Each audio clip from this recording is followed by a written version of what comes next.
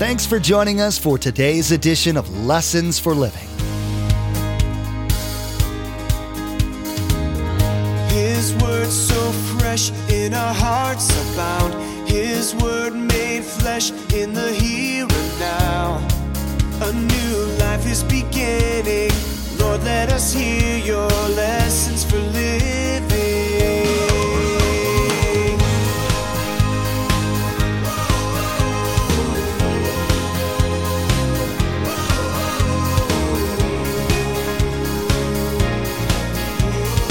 Lord, let us hear your lessons for living. Here's what you have to write down. When you get this, then you understand the whole teaching. Prayer is powerful because God's powerful. It's not because I'm powerful. Now, sometimes we make an allusion to people's prayers, and I think it's okay because there are some people that can really pray anointed prayers. But it isn't the anointed prayer necessarily, it's the fervent prayer of a righteous man. You know those people, right? The ones who every time you turn around are talking about how God answered their prayers. And there's you with your prayers that you're sure are just bouncing off the ceiling, not even leaving the room. Well, today, Pastor Mark's teaching just might be helpful to you, although it might frustrate you at first. You'll learn about what God's looking for from you when you pray. Pastor Mark will teach about the attitude you should have when you're praying and how that makes all the difference. Remember, there's quite a few ways to receive a copy of Pastor Mark's teaching. We'll be sharing all that information with you at the close of today's broadcast. Now, here's Pastor Mark in 1 Corinthians chapter 2 as he begins a new message called The Power of Prayer. Lord, let us hear your lessons for living. We're going to turn, first of all, to 1 Corinthians chapter 2. If any of you travel in the United States, you probably have traveled through Denver. There was a great article in the newspaper. United Airlines axes the troubled baggage system at Denver Airport. It took 10 years and at least $600 million to figure out that big muscles, not computers, can best move baggage. The baggage system launched, chewed up, and spit out bags so often, it became known as the baggage system from you-know-where. In 1994 and 95, the baggage system kept Denver's shiny new airport for opening. When it finally did open, the baggage system didn't. United Airlines is giving up on the failed project. On Labor Day, the system of 300 computers directing carts along little railroad tracks in the bowels of the airport will be shut off. The airport will go back to the old reliable tugs and carts. United wanted a system that would move hundreds of thousands of bags quickly and efficiently, says aviation consultant Michael Boyd. And basically, it couldn't move a Barbie doll efficiently. A little bit of sarcasm. People have tried to make the baggage system work, said it's always been nothing but a bunch of scrap. And to be honest, that's likely where it will end up, on the scrap pile, fetching somewhere between $60 and $90 a ton. Despite its decision, after $600 million, to shut down the system, United will still have to pay the airport $60 million a year as part of the lease for a system that's being destroyed. I wrote this, that the only person could have made this baggage system work is God. But it points out something when we're talking about the power of prayer. It talks about the wisdom of God versus the foolishness of man. Now, man's smart, man does a lot of things, but in comparison to God, it's nothing. 1 Corinthians chapter 2, down in verses 4 and 5. I'll read to you out of the New Living. In my message, Paul says, in my preaching were very plain.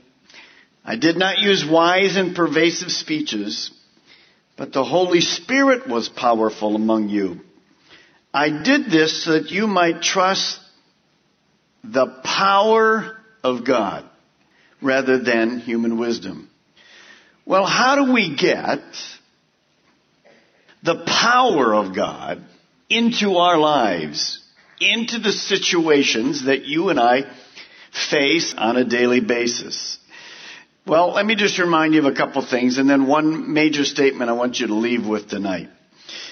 Well, it matters who we pray to. You've heard this before. It does matter. And if Paul says he trusted in the power of God, that's the God I want to pray to. And how I get that power from God to me is through the avenue simply of prayer. Remind ourselves of the character of God. He's all powerful. That means He's unlimited power. Unlimited. We don't even know what that means. He's all knowing. He knew before this crazy united system went in. He's probably up there going, okay, it won't be long, but it took Him 10 years to finally decide that it won't work. God is also everywhere at the same time. He's not bound by any kind of time and space. The second thing is, who we pray to determines the expectancy and outcome of our prayers. Nothing is impossible with God. As you think about God and His power, and we know inherently, because those of us that are Christians, as we study the Bible, we see that. We'll go to one passage to look at that. How do I appropriate that power in my life? I need God's power. I need the power of prayer in my life. Now, why is prayer powerful? Here's what you have to write down. When you get this, then you understand the whole teaching. Prayer is powerful because God's powerful. It's not because I'm powerful. Now, sometimes we make an allusion to people's prayers, and I think it's okay because there are some people that can really pray anointed prayers. But it isn't the anointed prayer necessarily, it's the fervent prayer of a righteous man. And sometimes our children can teach us how to pray. And they really don't understand everything, but it's just the simple prayer of a child. Well, why could that prayer be powerful? One reason. Prayer is powerful because God is powerful. So remember who you're praying to. All of us in this room have situations. Every one of us. Typically on Wednesday night, I do most of my counseling. I don't do counseling too much anymore. Most of the other people do most of the counseling. But I do it before the service. Usually 1 to 4 sessions. But in those situations, just like in yours or in mine or any situation in life, over and over again, doesn't matter the situation, God's powerful prayer is needed. Because the situations, well, it's worse than the United deal. That many of the situations we deal with, from man's viewpoint, they're just impossible. Some of you have those situations in your life right now tonight. And you're looking at that situation and it's impossible. You cannot, with man's wisdom, figure out how it will work. And if we're not careful, we become discouraged. Satan loves to do that. We kind of know, well, God is powerful, I know that, and prayer powerful, and nothing's impossible with God, I know that, but this situation over here, God can't get to it. Yes, He can. How does He get to it? Through prayer. Some of your marriages are a disaster. Now, you look good here, but they're a disaster. It's been that way for a while. Some of you have a child situation. You have a financial situation. You have a health situation. And you've already kind of written God off. And let me remind you what we talked about. I hope you, and I know you didn't, we haven't written off Europe. Have you written off Europe? Some of you have relatives in Europe. I haven't written off Europe. And I had many people come up to me and say, God's been speaking to me about Europe, going to Europe, seeing what God will do. So I hope you haven't written off Brevard County. Have you written off your loved ones that just won't come to the Lord? You know, the ones that you kind of have in this impossible category. Don't write them off. The power of prayer. So as we go through the teaching, I'm going to challenge you. It's a story you know. But I want to put yourself in it, and I want you to see the importance of prayer. Turn in your Bibles, if you will, to Acts chapter 16. God told us in our prophecy from Isaiah that He was expanding our tents. Well, it's already happening. And He said you're going to have to put the stakes down. one of those stakes that God has dealt with us. And that's why we're doing this series on prayer. A few weeks we'll finish that, and God will direct us back to a book of the Bible or whatever He does.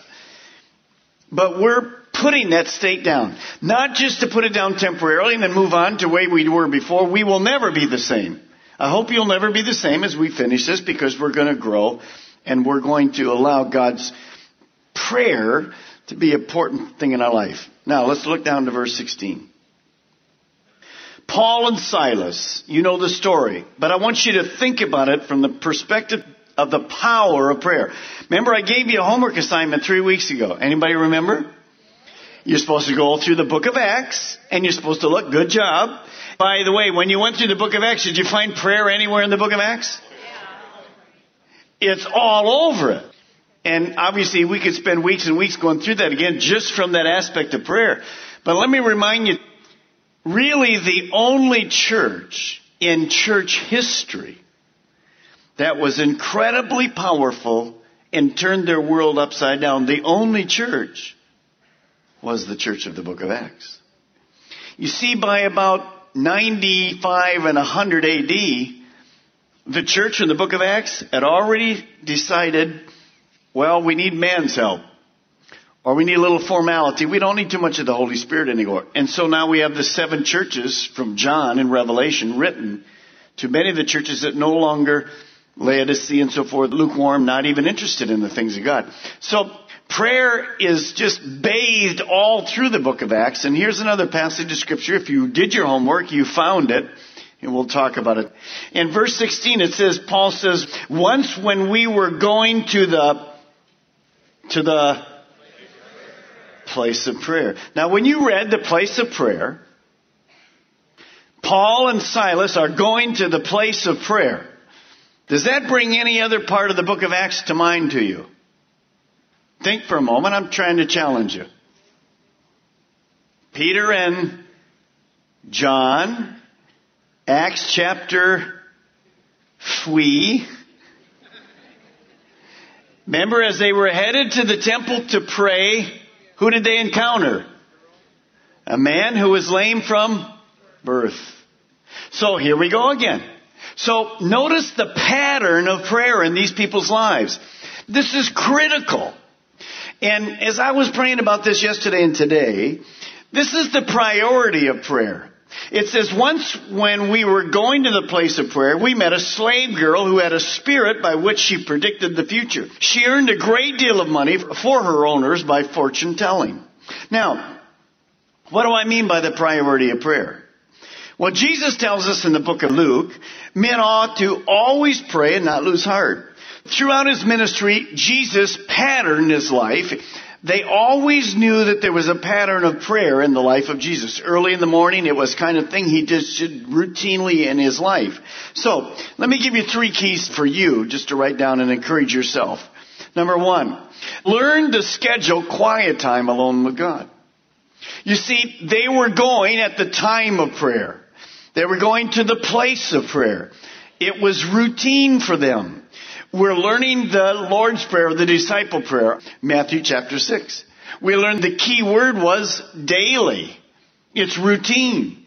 We should be praying, our Father who art in heaven, hallowed be thy name, thy kingdom come, thy will be done. Give us today our daily bread. And we'll talk about forgiveness and we'll talk about temptation, the role both of those have. Now, how often do I need forgiveness and how often will temptation be in my life? You know the answer, don't you? How often? Daily. So, Paul and Silas, they have a pattern of prayer. And because you never know where you're going to need that power that God's developing during that quiet time. Number 2, as you're doing that, let me encourage you to write out some of your prayers. Don't have to write them all out, but I encourage you to write out some of your prayers. Remember all the sheets you bought in the bookstore, those little cards. If you don't have some of them, go with it. They're 20 cents. They're great. And just write out your own. You see, if I don't have a scheduled time with God, prayer will never be a priority in my life. If you don't have a scheduled time with God on a routine basis, don't get legalistic, but on a routine basis, if you don't have one, you will not be consistent with your quiet time. You won't have it. It will not be consistent. So if you get up in the morning, and again, you don't have to be legalistic, Like tomorrow morning, as the other pastors have done, Pastor Dave and Pastor Dean, I have one more of the disciple classes that we're doing with young guys, and every other week we meet with this group at 5:30. Well, I'm not getting up at 4:30 and do my quiet time in the morning because you won't even see me. So that's one day that I won't do it. But immediately at 5:30 for the next 2 hours, I'm really doing a quiet time with these guys because I've already started studying today for what I'm going to meet with them tomorrow. But God's going to be with us. So don't get too legalistic. But if you don't have a routine, if you get up in the morning and the first thing you do is make coffee and shower and whatever, so you're awake, that's cool, tea. And then you go to the paper and you read all the paper through. And then you turn your favorite program on, see what the news is all that time through. And then you're going to sit down and try to do your quiet time. Here's what you'll find. Your mind is filled with everything you just read. And you're going to have a very difficult time getting into the Word of God. So you're going to have to put this aside and my mind think over here and put this over here. So start with, by the way, the news will hold. It won't get any better between that and an hour later. It'll just get a little worse. So start with what? Your cup of coffee, because you have to be alert to study the Word of God. Okay? And start with your devotion. Your 15 minutes, 20 minutes, whatever you do. Start with that. Then your mind is set for the day. Then you can read the news and pray and do all the other things. And as you move through the day, you started with the right priority. Number 2, write some of them down. And number 3, as God answers those prayers, write them down. I just wrote some of those things down when we got back from vacation. The very next morning, I just wrote just a few of the blessings that God had given us on our vacation. All the neat things He did, the opportunities He provided to. Why do I do that? Because I'm thanking God. And see, when you write it down, just like you guys that are taking notes, those that you're not, this sermon will be out of your mind shortly. Those of you that are writing down, well, it'll last a little longer. Plus later you can go back to it. So writing is very important. Now, notice, we can teach about prayer. We can talk about prayer. You can read books on prayer. But unless you pray, it won't work. Now, this team, Paul and Silas, they meet this girl who has demons in her. She's absolutely taken over by Satan. Now, here's the reason you want to pray and be up to date in your prayer. Second thing, spiritual warfare is routine in life. Spiritual warfare is real and caused by Satan and his demons, not people.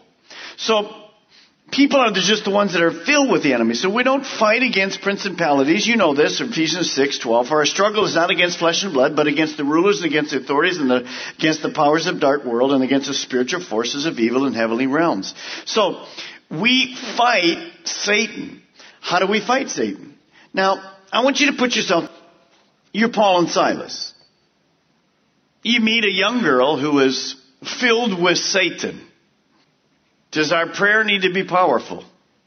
What are you going to do with that in the natural?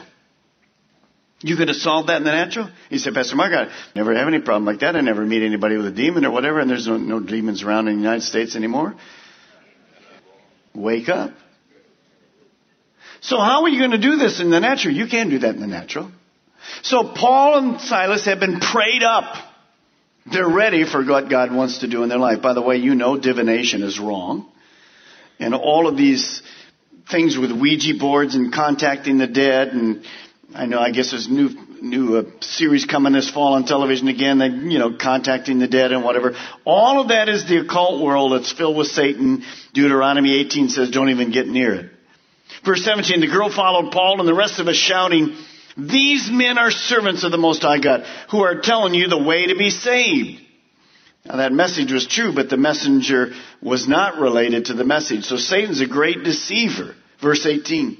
Well, she kept this up for many days. Finally, Paul became so troubled in his spirit that he turned around and said, notice, not to her, to the Spirit, in the circle, this in your Bible if you've never done it, in the name of Jesus. Remember, we took a whole part of a session teaching on how do we pray. We pray in the name of Jesus. So in verse 18 is a prayer. This is a prayer. In the name of Jesus, I command you to come out of her. What I think is incredible is, notice, at that moment, the Spirit left her. Now, how did that happen? The power of prayer. You see, prayer is powerful Because God is powerful. If you just look at that for a moment, and I'll come back to it, I probably have a note for it later, but I want you to get it now. Follow me. Here's Paul. He's an agent of God. He prays in the name of Jesus to the power of God against Satan. Who wins this battle? Who's more powerful? Now, if we do this 10 times out of 10, can that work 10 times out of 10? Can it work 1,000,000 times out of 1,000,000? Why? Because God is more powerful. So understand that with all the things that Satan can do, with all of those kind of things that he can do, God is always more powerful. Always, always, always, always. So that's why prayer is incredibly powerful. It's not the 80-20 rule. It's not 4 out of 5 times. The prayer of God, the power of God, always defeats the enemy. Now, how did that happen? How did Paul feel right to do that? What about you and I? Well, look at this just for a moment. Matthew 28 gives us the clue. Look at verse 18. Then Jesus said to them, the disciples, just before he left this earth, he said this, here's the word I want you to listen to, all authority in heaven and on earth has been given to me. Now, power is spiritual ability. Authority is the right to exercise that power of God. Let me give you an illustration. Power. I can have the most powerful car in all the world.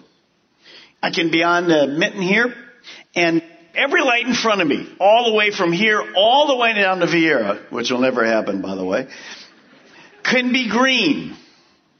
I can have all this power.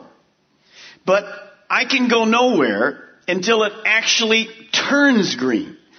I can have the engine go boom, boom, boom, and it's red, and it's red, and it's red, and it's red. Well, I've got the power, but I don't have any authority to go through the red light.